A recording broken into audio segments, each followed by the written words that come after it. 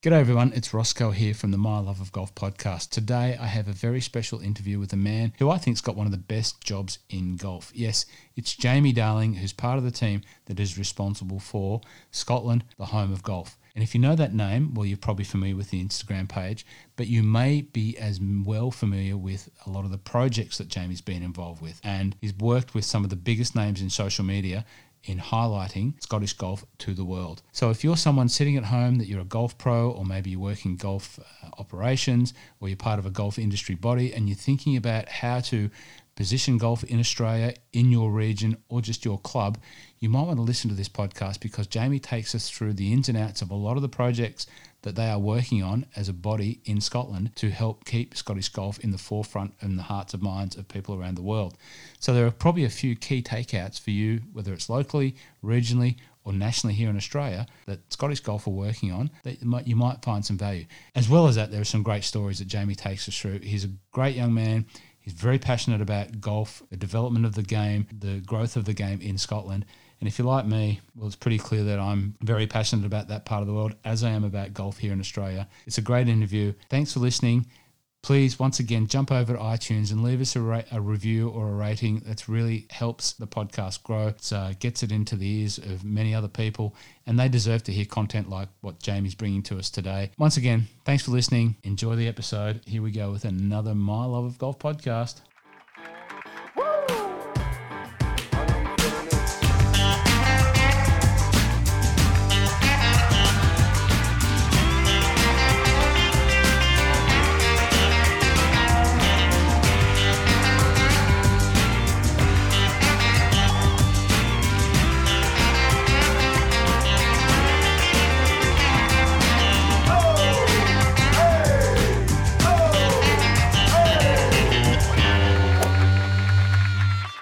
Jamie Darling, welcome to the My Love of Golf podcast. How are you, sir? I'm good. Thanks for having me on. A pleasure. Absolute pleasure. It's been a little while coming. I guess we've sort of toyed with the idea of catching up, and, you know, I just thought you've got a few things on your plate over there in Scotland related to the growth of golf in Scotland that obviously my listeners know that I'm passionate about golf in Scotland, so it's always not a problem for me to talk about golf in Scotland. And you're the main man over there, mate. You're my go-to guy. So yeah, it was a great time to catch up. So where do you find yourself right now sitting there in Scotland? What's going on? Not a lot. I guess we're slightly behind the curve in terms of golf. You know, Scotland is still closed in terms of the golf courses. I don't think we're far away. I think maybe in the next couple of weeks, potentially by the first week in June, we'll be back on the golf courses, but it will be members only. We won't be opening up in the first phase for visitor golf. So that doesn't suit us in terms of marketing and trying to get visitors to come. But I think really this year's a write-off anyway. I don't think we're going to see much in terms of visitor golf in Scotland. Other than that, you know, from a personal point of view, it's been an interesting 9 weeks. You know, 9 weeks stuck indoors. It's allowed me to think about new projects, which I'm sure we'll chat about today, and also becoming a homeschool teacher for my kids, which has been interesting to say the least. But all in all, we're just getting through this as best we can. Now, Jamie, how would you describe your role there working in the promotion of golf and promotion of golf in Scotland? How do you sum that up when you meet someone on the street? I've got one main position, so I'm a project manager for a golf tourism project in the West Coast, so the Ayrshire area. So I project manage that golf tourism destination messaging. And then my role within Scotland Home of the Golf is really content, creating content, coming up with content ideas, looking after the social media channels. And really that's the main basis of the Scotland stuff that I do. So I take great pride in that. It's great fun. I work with great people, guys like Alan Minto, Malcolm Duck, who you know, and some really good people around Scotland that are forward thinking. They have a vision for what we want to try and create as a tourism message. And it's just great fun. I love doing it. And I mean, let's face it, Scotland, the home of golf, it's not the hardest thing to sell. But at the same time, you want to make sure that it's current, it's visual, and people are entertained. And ultimately, it gives them that inspiration to come and visit. So when you mentioned some of those other names there, and Malcolm Duck being one, do I get the sense that there's a number of you working in other areas and then come together as a group? Yeah.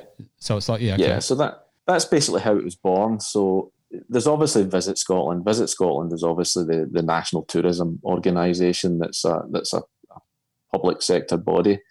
They have a golf team as well. A lot of their, I guess, focus tends to be around tournaments like Scottish Open, the Open, Solheim Cups, Ryder Cups. But of course, they do obviously do some golf marketing as well. We are more of an industry group, so we are made up of all the different regional sort of marketing groups for golf. Yeah.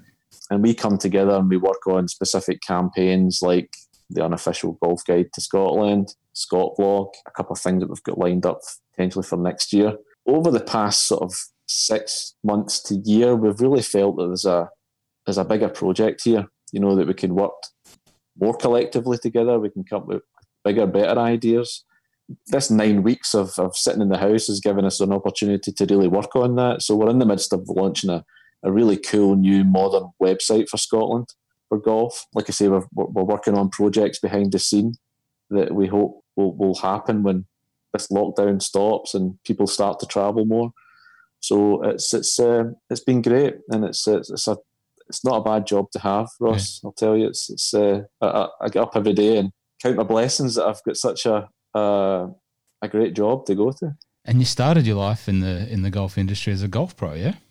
Yeah, I did. Yeah, I after I finished school, I moved. I was originally from Ayrshire, from round about the Troon area, and I moved to Perth, not Perth, Australia, but Perth, Scotland, to Murray's Hall. Did my training there. Spent 7-8 years there. Fantastic years.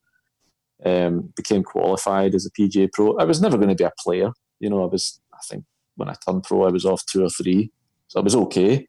I was never going to be a player, but of course, when you're 17, 18, you think you are. Got into the sort of golf shop side of things, and after my time at Murray's Hall, I had an opportunity to go abroad, and I moved to Iceland, and I spent 4 years in Iceland. Part of that remit was golf development, so it was trying to grow the game within the country. 4 of the best years probably in the professional side of the game that I had. It was fantastic. Came back from Iceland, did some teaching, was a director of golf. And when I was with director of golf, I probably started to get more into the marketing side of things and developing the business side of things. And I thought I took a real shine to it. I really enjoyed that part of it. The tourism job came up. I thought, okay, it's something new, something interesting. The background I have sort of ticks a lot of boxes within it. Luckily got the job, and been doing it ever since, and it's been a fantastic learning curve. And it's probably now 20 years later from turning pro, I'm now back to being an amateur. I'm not a pro anymore. I'm glad I am, because I'm enjoying my golf more now. There's not as much pressure on that you put on yourself to try and produce these scores when you're really just trying to struggle around to break 80. And that's taken me to this point. Now, mate, you have another little project which is on a little bit of a hiatus at the moment, and that's your own podcast. So that's where I first came across you as a fellow podcaster, and I started listening. And it was before I had the My Love of Golf podcast, and I guess I'd credit you guys as one of the inspirations. But the Playing Out Sideways podcast. So podcast yourself. Yeah, you were one of the Playing Out Sideways was. I guess it's almost like a hobby. Yeah. If anything else, it's myself, Stevie Middleton, Dan Mann, golf pals, all with a huge passion for the game, and we would often find ourselves on a Sunday night texting each other back and forward about what's going on in the PGA Tour, and we just thought, instead of just doing all these text WhatsApp messages, let's just actually speak about it. So we ended up chatting, and then that developed into the idea of just creating a podcast. And at that time, podcasts were probably starting to grow. They're probably not as they are now. And it was really just brought out of love for the game. We just basically wanted to have some banter, poke fun at each other, have a laugh, and just have an hour of switching off from the world and and chatting golf, and that's what we did. We've had a little of a break at the moment simply because, Stevie's busy doing things, I'm busy doing things. There's no golf on the television to chat about. So we'll probably look to sort of ramp that up again when the golf season kicks off and we get some golf to watch on TV. I'm still reckon that you guys could spend a good quality half an hour taking the P15S out of each other and creating some fun. It's quite easy to do, yeah. Yeah, we definitely need to sort of sit down and have a think about where we want to take it because, it was brought out of just fun and enjoyment doing it. We're not in it for any commercial gains, really. Yep. Although Stevie, every single episode wants a shout out from Nike or Titleist or someone to send us free goods. I'm surprised you haven't been sent anything. Not as yet. No, we keep trying, but it's fun. I love doing it. It's a way to switch off for an hour a week and just have a bit of banter with your friends. Yeah, no, that's great. I love it. I love doing it. I love listening to other people who have that passion. You guys are definitely one of those guys. I knew that I could tell that Stevie was a radio guy. You just listened to him, but I've told a lot of people to listen. I said, look, because I've become the unofficial font of Scotland in Melbourne. Somewhat, like someone comes to a golf shop and they go, "Oh, you know a lot about Scotland. Talk to him. Oh, he knows a lot about it. Talk to him." And and I said, listen, if you want to get an insight into Scottish golf and Scottish golf humour and just basically the Scottish, listen to these guys because you get the whole colour of Scottish humour in the dryness, the directness, and the self-deprecating humour. You get it all with those guys. So, but social media, I think this period that we're coming hopefully out of is potentially one of the biggest changes of a lot of things in life, but the value of social media and the value of social media to the golf industry as a whole is probably going to be, for me, what I think one of the biggest things that will happen as a change of direction for the game. I don't know what your thoughts are on that. Yeah, 100%, Roscoe, 100%. It was already changing, or change was slow. Golf clubs, I'm sure it's the same in Australia, but golf clubs in Scotland are probably not the best marketeers. They probably don't know how to sell the amazing product that they have as well as they can. And it becomes a bit lazy and a bit easy. It's easy to put an advert in, a national magazine or a national paper in the golf section that, let's be honest, no one reads. Yeah. And is expensive.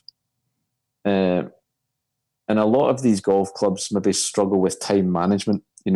They see social media, they're not really too sure of what they should be doing. They do it, they dabble with it. The content they put out is poor. It's not great. And ultimately they miss a trick there. And I think you're right. I think now, in the past 9 weeks, so many more of us have spent online, they've spent looking at their phones, have spent looking through social media. And golf courses around the world need to get their act together, and they really need to look at their social media output. And they also need to look at how else they can market themselves through social media, whether that be, paying or inviting content creators to their golf courses. And they don't need to be world-renowned content creators. They could be guys in Scotland that have a decent following of Scottish golfers. And that could be the market that the golf clubs should be trying to attract. And then you've got guys like, of course, Eric Anders Lang, which tends to be slightly bigger projects. But people are engaging with these social media content creators. People are engaging on social media now. And ultimately, it can influence a golf trip. It can influence where they're going to go and play. Mm. I'm sure social media has played a big part in your trips to Scotland, Ross, where, you've maybe found out some golf courses that you didn't really know of. And you've went back to Australia and you spread that message. So there's a huge opportunity to here for the golf industry to really look at social media and look at it as a platform that could really drive growth for them. So on that respect, in your role at the forefront of that with the Scotland Vlog Challenge and then the unofficial guide to Scotland Golf, and I think that one of the greatest things that did was highlight a number of courses that were off the beaten track. Not off the beaten track, but they're not they're not your golf trip. You're not your 10 guys from Australia or whatever, or America or whoever. They're not the ones at the bucket list course. But you know what? I spend most of my golf time in Scotland wanting to play courses like that, London Links and Crail, and I haven't been up to Merca or Montefiore, but I know I've been there, haven't played. Yeah. But places like that, when I talk to people about those destinations, they've never heard of them. They're starting to talk about that as a little bit more affordable, a little bit more easy to access, and no lesser product. So was that part of the strategy when you conceived the idea with the Scotland vlog and the Unofficial Guide to Scotland challenge? Yeah, 100%. The big trophy golf courses are always going to be the big trophy golf courses. The minute they open up their diaries, like the Royal Troon, they're pretty much full. Within a month, the next year's full. Yeah. And that's understandable because people see these amazing golf courses through the Open, through Scottish Open. They see it on TV and they want to tick off that bucket list. That's never going to change. It probably is driving the price of the game up slightly. Yeah. Which that's another topic for another day. But you're still going to have these high-end, high-paying Americans, Australians, or whatever that want to go and tick those bucket list courses off. But what we are finding over the last few years, I guess through people like Eric Andersly and some other content creators, is that there's probably more golfers out there that are looking for an authentic experience. And that's not just in terms of playing golf. That's in terms of golf as a whole. You've got companies like Jones Sports, the single strap bags. You've got Seamus Golf that are making these authentic head covers. So there's a lot more authentic style golfers out there looking for this traditional type experience. And that definitely was one of our strategies in terms of content and how we're going to deliver that content. And like you say, going to places like Merca Links, Chiskin, Prestwick St Nicholas, the other great golf course beside Old Prestwick, up Highland, going up to the Highlands, looking at Nairn, looking at Barora, that probably 5 years ago weren't on people's lists, but they are now because they've seen it.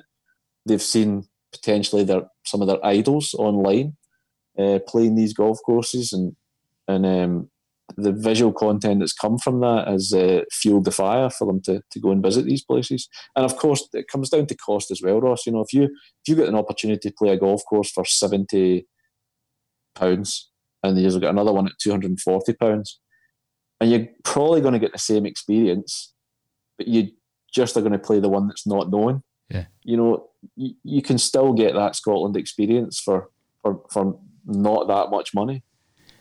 So talking about the Unofficial Guide to Scotland, take us back to when that was conceived. What was that process and project like? How did it start? I'm really interested to know that from when you were sitting down going, this is what we're doing, how did that look? So probably about 2.5 years ago, all the regional golf groups around Scotland, apart from ourselves in the West, in Ayrshire, had a collective collaboration, basically called the East of Scotland Golf Alliance. So that was made up of Fife, East Lothian, Angus area around near Carnoustie, Aberdeen. So it was all that East Coast. And they were doing sort of projects together, whether it would be in going to golf shows abroad, having media over, hosting sort of tour operator familiarisation trips. And I was sort of chapping at the door, what about us in the West? We need to come into this group. We need to be selling Scotland as a whole rather than just east of Scotland. So things moved on. Ayrshire was invited in, and we decided that it wouldn't be the East of Scotland Alliance anymore. It would just become Scotland, the Home of Golf. And because we're an industry group, Scotland, the Home of Golf, can be used by pretty much anyone in Scotland that's got a vested interest in marketing to the golf tourist. So we set that group up. And I was harping on at the bit about we need to be doing more social media. There's a change in marketing. Going to golf shows doesn't work anymore. We have to find new ways to engage with golfers out there. Social media is starting to become a big thing. There's content creators out there doing some great things. So we decided to come up and launch the whole project off with the world's best golf job. Now, the world's best golf job ultimately was set up to create a bit of a buzz on social media. We wanted to get it out there for people to go, oh my God, how good is this? I need to get involved in this. I need to enter this. And the whole opportunity was for one person and their friend to basically come for 2 weeks to Scotland, travel around Scotland, film what they were doing, and basically have the trip of a lifetime, a once-in-an opportunity. We would obviously then get that content that we would put out on our own channels. So we knew that would be fairly insignificant. We didn't think we would attract big-name creators. So the whole plan was really just about the buzz of the world's best golf job, which did create a buzz. I was interviewed with golf.com, Golf WRX, so they helped push that out there. And we started to get the entries coming in, and people were to send in an entry of a 1 minute clip of themselves, sort of talking about their home golf club. And, we just wanted to see some people that were pretty good on camera and could maybe create something that would be worthwhile. So we had about just under 100 entries. There were some really good ones and some really terrible ones, Roscoe. I mean, like some terrible ones. And within that, Eric had entered. And, people probably look at it and say, well, you obviously just picked Eric. But we didn't actually. We had to go through a scoring process. Quite obviously, Eric, with the standard videos that he was creating even at the time, topped that list. The guy that finished second was a guy called Ryan Tripp, who came on Scott Vlog. Yeah. Ryan's entry was fantastic. I mean, if you follow Ryan on social media, he's such an energetic, charismatic guy, and his entry was so good. It was almost to the point, there wasn't much separating him and Eric in terms of who won by points. And we had to do it that way. We had to be seen to doing this fair. You can't just see Eric come in and go, right, we'll take Eric. We had to do this in a fair way, but Eric did win the point system. And then from there, we started engaging with Eric about what we were looking for, him to come over for 2 weeks, travel around the 7 different regions, playing a couple of courses each region. So I think we're talking about 14 golf courses at the start. Eric being Eric, started to think, well, let's do more. I think we can do more out of this.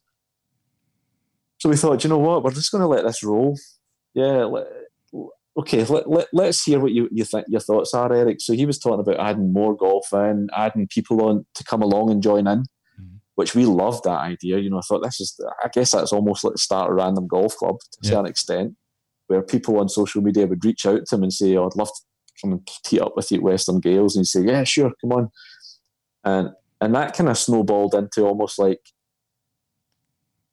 content that was about friends on a golf trip. And my vision at the start of all this was really to create that type of, videos, which basically imagine a group of guys that were having a bit of banter and coming to play Scotland and recording it. That's what I had in my mind when this started.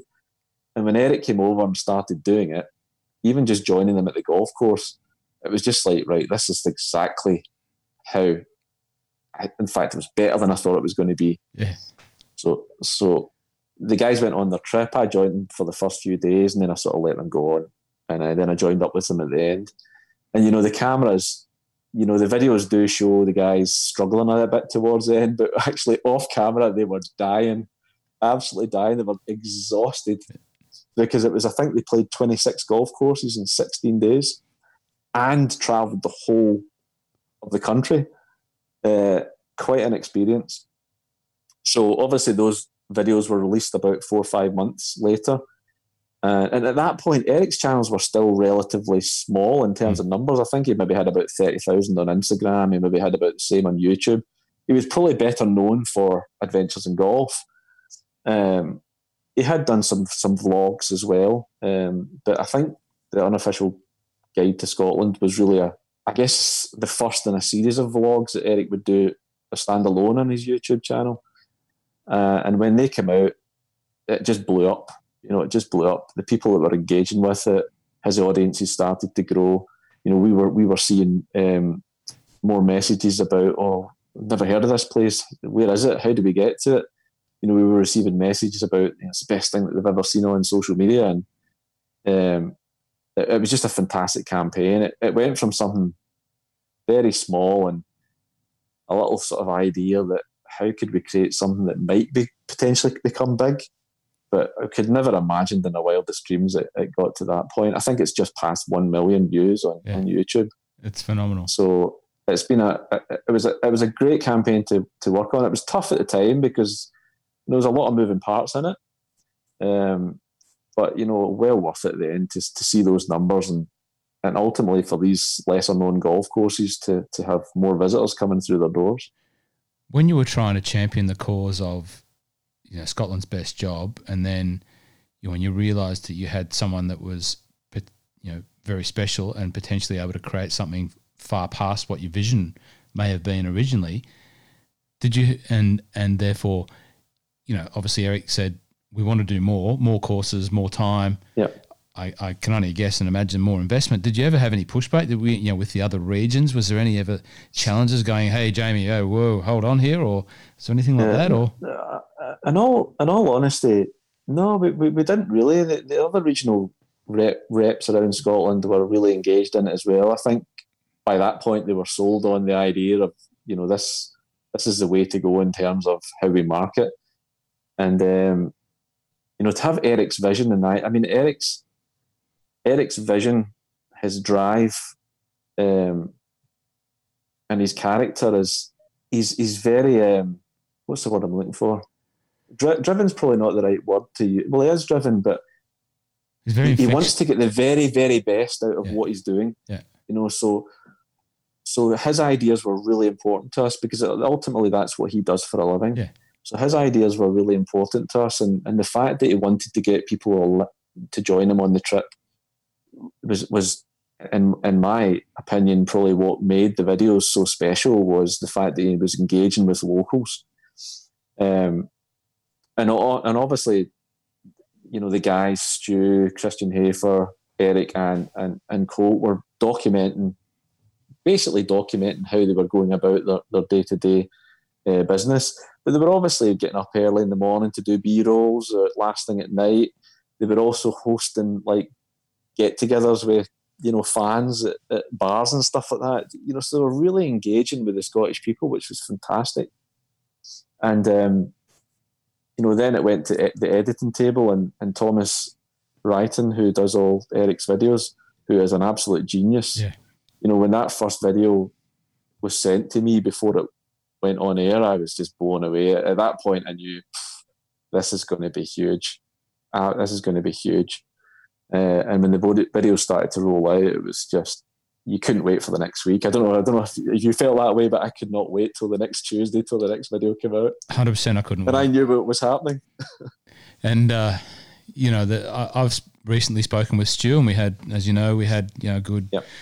Stu and I could have chatted for hours, and just the fact that when the St Andrews vlog came out, and I knew Stu and I'd met Jack, and just to watch it, and just to know for myself what that would mean to me, to have that experience with my dad, and it was just, I sent him a message at the time. I said, I'm Stu, I'm greeting.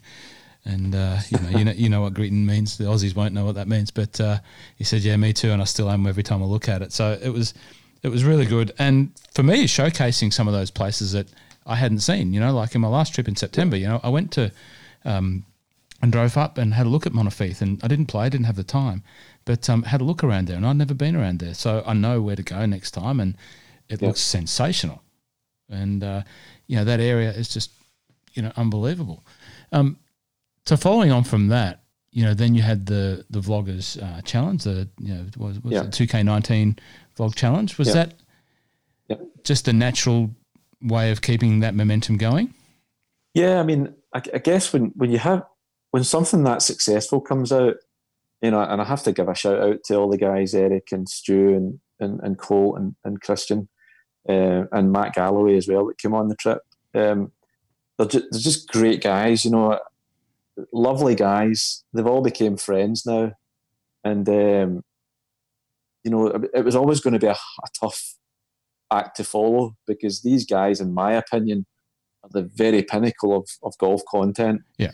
You know, although it's my job, I probably don't watch a huge amount of golf content. The stuff that I do watch and do listen to, you know, I think I was saying to you a couple of weeks back, Roscoe, that I probably only listen to about 3 podcasts, including yours. Thank you. Because I really find that I think there's a lot of stuff, people doing the same stuff out there. And I think it is quite similar in some of the golf content. There's not a lot of people doing what Eric's doing. And even if they are trying to do it, it's just not as good. No. These guys are the messiah of it. They're so good. Okay, how does that then move on to Scott Vlog? It was a tough one, because it was like, okay, this has been a huge success with huge thanks to the guys at Eric's team. How do we create something else that's going to create a bit of a buzz on social media? So my initial thought was, well, why don't we try and get more of these type content creators to come, and we'll create some sort of event, and everyone was on board with that.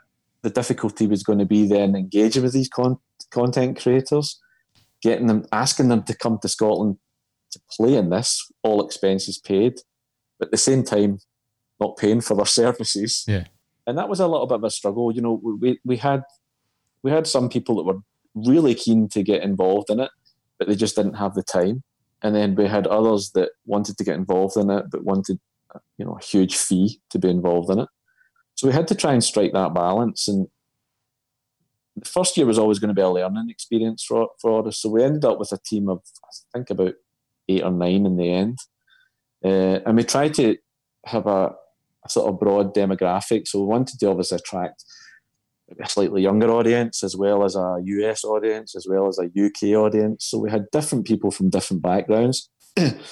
We also wanted to engage with some photographers. We wanted to engage with people that were writing blogs. So we had Patrick Koenig, and we had Ollie Neglerio, who is the absolute godfather of golf photography.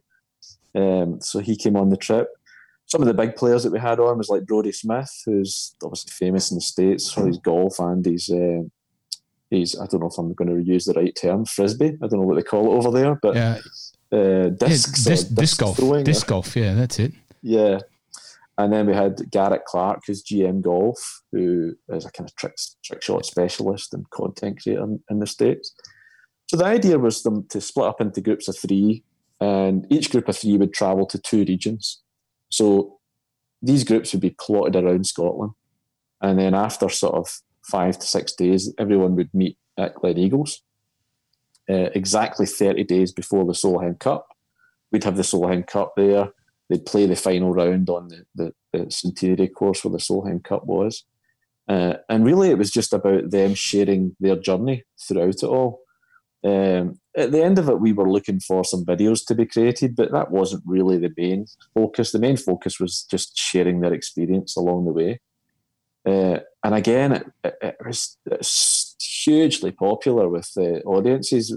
I think in total we had over 11 million people reached on Instagram alone through all the various channels. Yeah. We had about 2.5 million views on the YouTube videos created from it.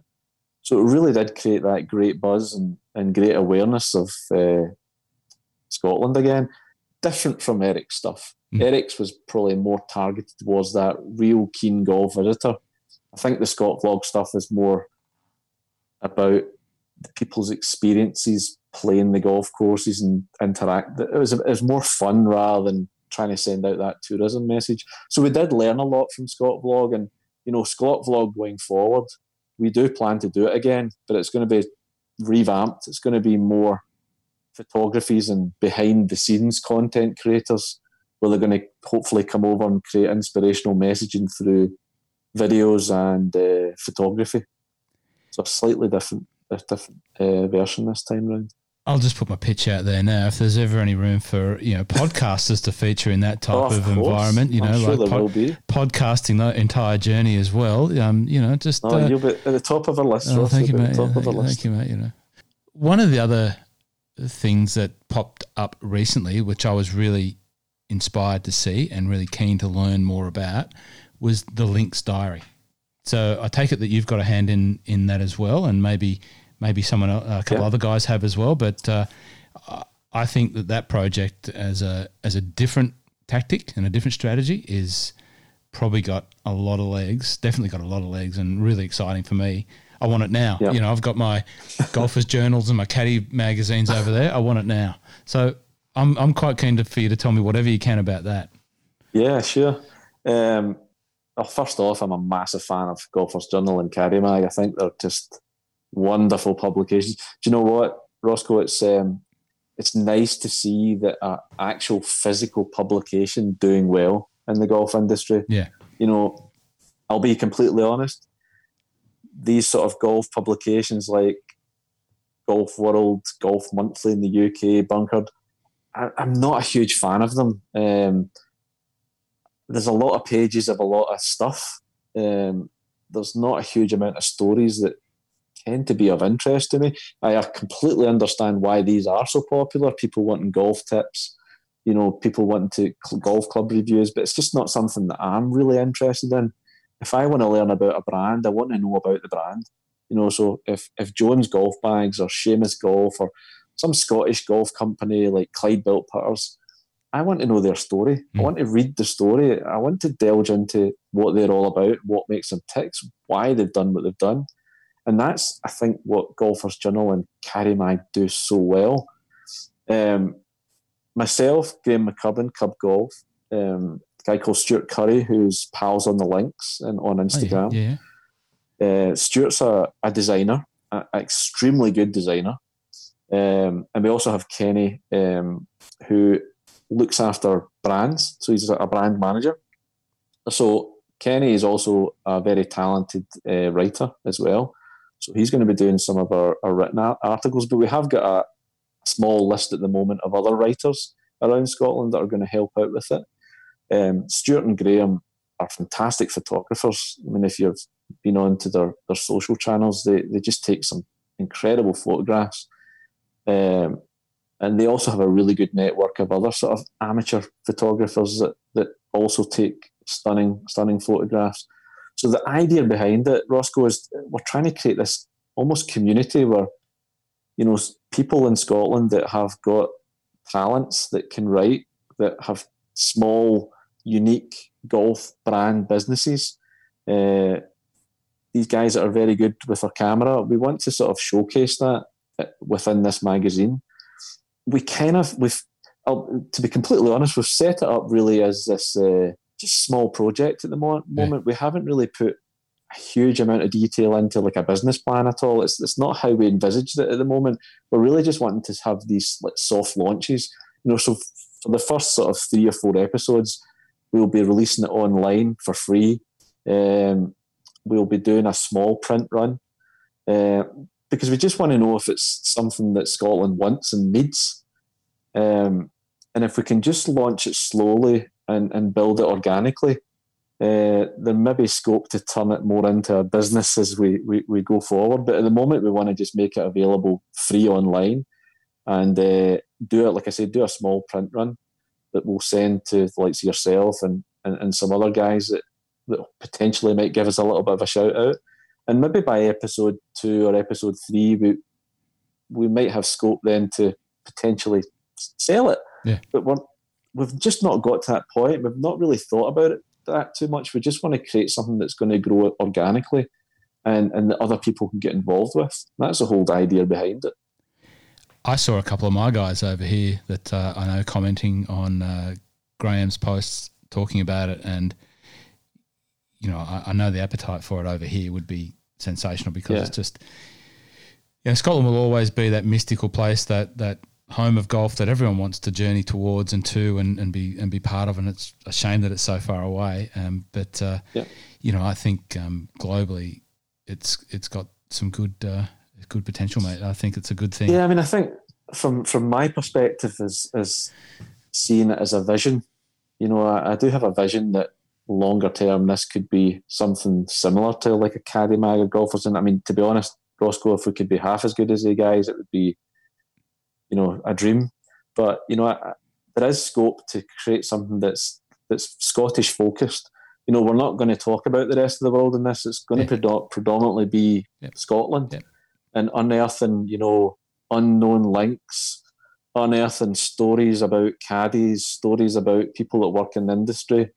We might have a couple of features about, we'd obviously be delighted to have someone like yourself on at some point and do a feature about why, what you do within the golf industry. So these types of stories that we think just opens up a little bit more for Scotland, and people can see a little bit more about what makes Scotland tick. So that's really the concept behind it. And we're in the midst of putting it together at the moment. So the first edition, we've probably got about 8 separate stories that we're running with. We've reached out to some local small Scottish golf brands that we want to give them, I guess, free advertising. We just want to put a page in about them and a little bit about their history. Just to build up that community. So, and if the first couple of issues are, what people want to read and they're really enjoying it, we might then look to see how we can grow it a little bit more and maybe take it up a step or two. What are some of those Scottish brands? So I'm familiar with Clyde Built putters. Yes, there's a good few of them. So there's Clyde Built Putters, a young lad from Ayrshire that builds his own putters. He has some accessories. He has really cool little whiskey ball markers, and he does some other little cool, authentic Scottish things. Looks sensational. The putters look amazing. Oh, they're fantastic. And even I've got one of his ball markers, and it's just like a little whiskey with a bit of ice in it. It's fantastic. So he does all them hand built. If you want your initials on it or whatever it may be. So, we want.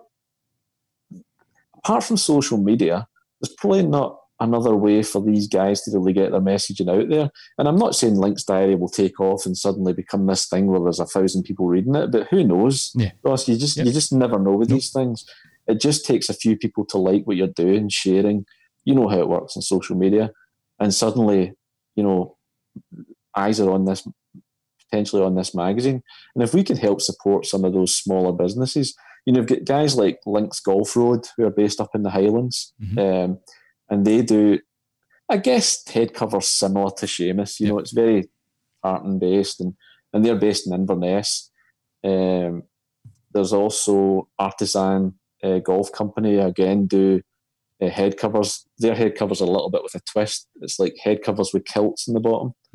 So it's pretty cool and unique and fun. So there are brands out there that a little startup, and we see ourselves as a little startup. Yeah. So why not support these little startups and try and get their messaging out as well? So that's the idea behind the brand side of things.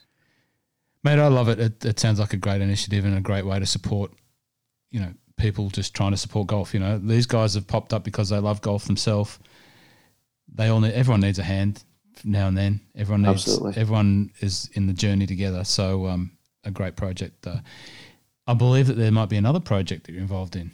Yeah, there's another little project that hopefully will start up fairly soon. So Stevie, who is my co-presenter / host on Playing Out Sideways, Stevie Middleton, is a very talented broadcaster as well as producer. He's also a fantastic DJ. So if anyone's into some old school house, Stevie Middleton is doing a little Facebook Live every Saturday night, which has been entertaining. Oh, is he? But yeah, Stevie's very, very talented. And he used to also be a radio DJ. I'm sure that, listens to Playing Out Sideways would probably kind of, see that when they're just listening to him. So Stevie works for the BBC and he produces a morning breakfast show. It's obviously the biggest breakfast show on Scottish radio. And we had been talking, and my wife also works for BBC, which is an added bonus. So we were talking about how little golf podcasts there are in the UK that are doing more of a travel type feature. Yep. You've obviously got guys like Rick Shields, Peter Finch, loads of others. Yeah. And the only other one that really has a sort of travel aspect to it is Rue McDonald, who does Scottish Golf Podcast, which is one of my 3 podcasts that I go to. Rue is just absolutely fantastic, and what he does is second to none. But his audience is, majority of his audience is North America. So there is a little bit of a gap to sort of highlight these unknown golf courses and these adventures to the Scottish public. And obviously BBC Radio Scotland, that's their audience. Their audience is to the home nation, to Scotland. So we've been thinking about, we should really try and pitch for a podcast for the BBC, because there isn't a golf one. There used to be many, many years ago, but it was very similar to, I guess, what a lot of us are doing and talking about events and, speaking to Scottish pros and these types of things. But there was never really anyone that would jump in a car and go around Scotland and highlight it as an adventure. So we got together, Stevie, we talked about it with my wife. We also talked about it with a few other people within the BBC, and they thought, great idea. The guy that commissioned it was a big fan of Eric Anders Lang, a big fan of what he was doing. He thought, well, you could almost go on an adventure around Scotland, but doing it in like a podcast. And that's where the idea came from. So we've been commissioned to do 8 episodes. And the places that we're visiting around Scotland are those relatively unknown golf courses. Golf courses that have got a backstory. One of the golf courses we're visiting is Anstruther. Anstruther has, in Fife, has the hardest par 3 in the world. Really? Or so they say. It's like 248 yards on the side of a cliff where you can't see the green. It's just incredible. So that gives us little stories to talk about. Yeah. And the idea behind that is to go and visit these places with that unique story. Maybe going up to the likes of Cruden Bay and go and have a pint in the Kilmarnock Arms, which is the hotel next door to Cruden Bay, and that's where Bram Stoker wrote Dracula. So there's all these little hidden stories within stories, and also sort of visiting some of the local spots like Anstruther Fish and Chip Shop, which is world famous. If you go to Fife, you have to go there for a fish and chips. Prestwick, go to Prestwick, you have to visit the Red Lion. It's where the Open was conceived, and the bar. So we're looking to sort of identify some of these old historic, stories, as well as highlight something that's special that the club has.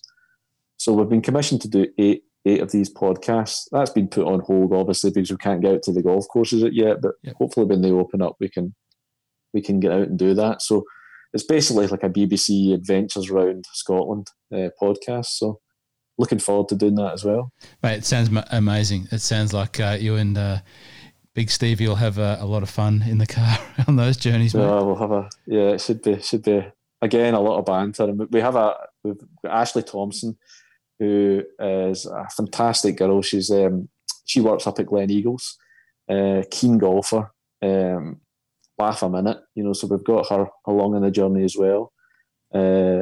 And yeah, we should get up to some shenanigans. It should be good fun. Oh, it sounds fantastic. Mate, is there any other little gems of projects that you want to enlighten us with? No, I think I think that's enough for me to be doing at the moment.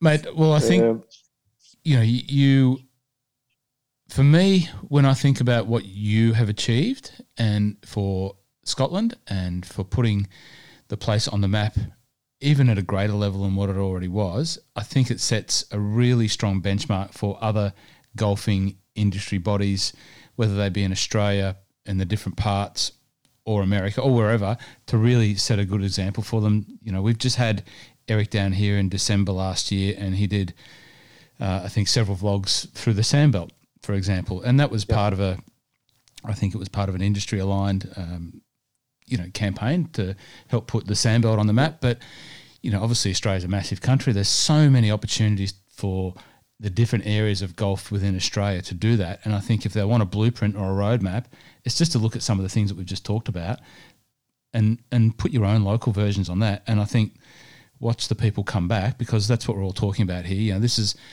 obviously we're still in houses and we've just started playing golf in Australia again. But when people come back and the tourists come back, that's the sort of thing that we need to be doing.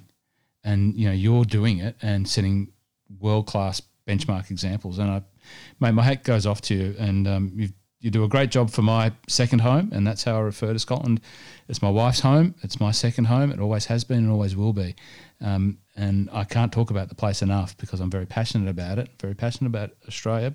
I hold 2 passports, and I've always got a foot in each camp. So I admire the work and somewhat envious of the work that you do. But you do a great job, and thanks for sharing those stories, mate. Yeah, thank you. Oh, no worries. So just and a big shout out to the team actually as well, Roscoe. We've got some great guys behind the scenes that are like I was saying earlier on, Alan Minto and Ducky and Jane and Liam and Hector. We've got a great team of forward thinkers, and I think you're right. You know, if other destinations can learn from some of the things we're doing, and we're not doing everything great, you know, we think we're doing a reasonable job of what we're doing, but it's just really just a vision and having good people, and not getting tied down and not getting bogged down with, you know, too many strategies. You know, go with the vision, go with what you want it to look like. Any successful business, any successful operation has a strong vision and just moves towards that, mate. So that's exactly Absolutely. Right. Ducky has Ducky going. Yeah, he's doing good. I think you know what Ducky's like. Ducky is a social character. Yeah. And the fact that he's not having people around him at the moment is hurting. You know, he's the life and soul of it. You know, so and when Ducky does what he does best, when he's got people around him. You know, so hopefully, I'd love to think at the end of this that, you know, his business will flourish. You know, people will start to come back and visit East Lothian and visit Ducks and be able to, you know, experience what others have experienced when they go and visit Malcolm at his place. So just to expand on that, and I've had the fortune of standing on the stool near the bar trying to putt up the seesaw. It was a fun night. But it's just one of those great golf pubs, and you've got to go there when you are in that part, East Lothian of Scotland there. Yeah. You've got to go and see Malcolm. You know, not a more welcoming man that you'll meet, you know, like, and he's openly says that if you're coming down that way, come and see me. If we've got the time, I'll take you for a game of golf. And that's the sort of guy that he is. It doesn't matter. Yeah. And it's the ultimate in Scottish hospitality. You're not finding it any better anywhere else. That's the benchmark. What he does is a benchmark. Really, it's really what Scottish tourism's all about. It's about that hospitableness and like going away with friendships. That's ultimately what we want. Yep. Going away with friendships. And you know, I'm proof of that. You know, like since getting to know you guys, you know, I've had a friendship with yourself, with Malcolm. It's been great. Just on some of the golf courses, just to leave the listeners with a few little snippets of outside of the trophy courses. If you were going to put a handful of courses on your trip list when you do plan the trip, when we travel again, where are these courses that you would put on your list for the ones that you might not be outside of the trophy list? Where would you do? What would you say? I'll tell you what, I'll go around the regions then. Perfect. That if I was to give you, I'm going to have to give you 2 golf courses per region because as many as you want. Okay, so if you were down in Ayrshire and you're not thinking trophy, and you want bang for your buck, I would say West Kilbride, which is it's about 25 miles north of Troon. Yeah. You can see the ocean from every single golf shot you hit in the golf course. Wonderful little track. The land was deemed fit for purpose by Old Tom, so I think it's a box. Travel over to Isle of Arran, play Shiskin, 12-holer. That's a must. So £25. How do you get across there? Where do you leave from to go to Isle of Arran? So you leave from a place in Ayrshire called Ardrossan. It's an hour on the boat, and then Shiskin's about 20 minutes on the other side of the island, so it's a 20-minute drive. Incredible. For your listeners, you'll soon see that shortly from Eric's new Scotland vlogs that are coming out within the next month or so, I think. He's done a Shiskin episode. Incredible. East Lothian, I'd have to say probably Dunbar and Kilspindie. Again, bang for your buck. You know, it's good value money. Authentic links golf experience. And probably a little bit under the radar. Moving up to Fife, I would have to probably say Ely, although Ely's getting a little bit more renowned now, but Ely's fantastic. And Anstruther, little 9-holer with the hardest par 3 in Scotland. Cool. Moving up to Angus. So Angus, for people that don't know the region. Angus is like Carnoustie area. Yeah. near Carnoustie. So Dundee and just across if you're looking on a map. Yeah, just north of Dundee. Yep. So I would probably say Arbroath, which is famous for the Arbroath Smokies, the smoked fish. But they also have a wonderful little 18-hole links golf course. It's not long, but it's a lot of fun. Probably Montefieth. Montefieth is another nice little links golf course that sort of starts and ends in town. Up to the Aberdeen area. Fraserburgh doesn't get enough recognition. Fraserburgh is an incredible links golf course with, if I remember rightly, the front nine or the back nine is just beautiful duneland, very similar to Royal Aberdeen. Also, would probably say Cullen Links up in the north, which is it's quite surreal. I guess it's almost like, I don't know if you've ever been to Arizona or Utah where you've got the big standing stones. It's a strange outlay of a golf course, but a wonderful. Up to the Highlands, Bora, you have to play Bora, spiritual, incredible. Golspie is another one. Golspie or Durness. Durness is almost the very furthest north links golf course on the mainland. So Golspie's up there too. Golspie's closer to Brora. Yeah, so right. Golspie's like north of Dornoch, and Durness is in the very, very tip of the mainland. And then if you're coming down the west, there's so many golf courses on those islands, but had to pick one that probably no one's heard of, and it just gives you that authentic experience is Dunaverty. Dunaverty is very close to Machrihanish. A wonderful, wonderful little golf course. No airs and graces. I think it's about £20 to play. Again, Eric did a vlog on that as well, so that'll be out fairly soon. Those would be my golf courses that probably don't get enough attention that should do around Scotland. Just give a shout out to Links Robbie on Instagram over there. He's the man over there. He's always at Dunaverty and Machrihanish, and he's the one that I talk to. If he's tried to get me across there, haven't been across there yet, but that's on the list for me. Dunaverty's special, very special. And that's it. We've done the loop. That's the loop of Scotland. Yeah, it's pretty much. I mean, I've cut out quite a lot of the. Yeah, I mean, we could go on for weeks and weeks here. Of course. Those sort of 12 golf courses are probably on the route map of what a normal golf visitor would come. They would go to Fife, St Andrews area, they would go to Carnoustie area, they would go to Aberdeen area, they would go to Ayrshire area. Those are the golf courses that are probably in those areas that should get recognition, but obviously just don't because of their more prevalent and prominent neighbours. Yep. And what about your own golf, mate? Where are you having a whack at these days? You back at Dundonald or? Yes, I'm a member at Dundonald at the moment. I cannot wait for it to open up and get a game. Goodness knows what that'll look like. I haven't actually touched a golf club in 9 weeks, although it's in the background there. Yeah, it's just for effect. I can see that. So, I'm looking forward to getting out, and no doubt the first game back will be with Stevie. Yeah. So there'll be plenty of banter and plenty of money getting exchanged hands, no doubt, on skins. It's another area that I need to come back to. I actually did spend some time down your way in 2016 and had the privilege of playing Dundonald and Kilmarnock Barassi, and played those two courses. Great golf.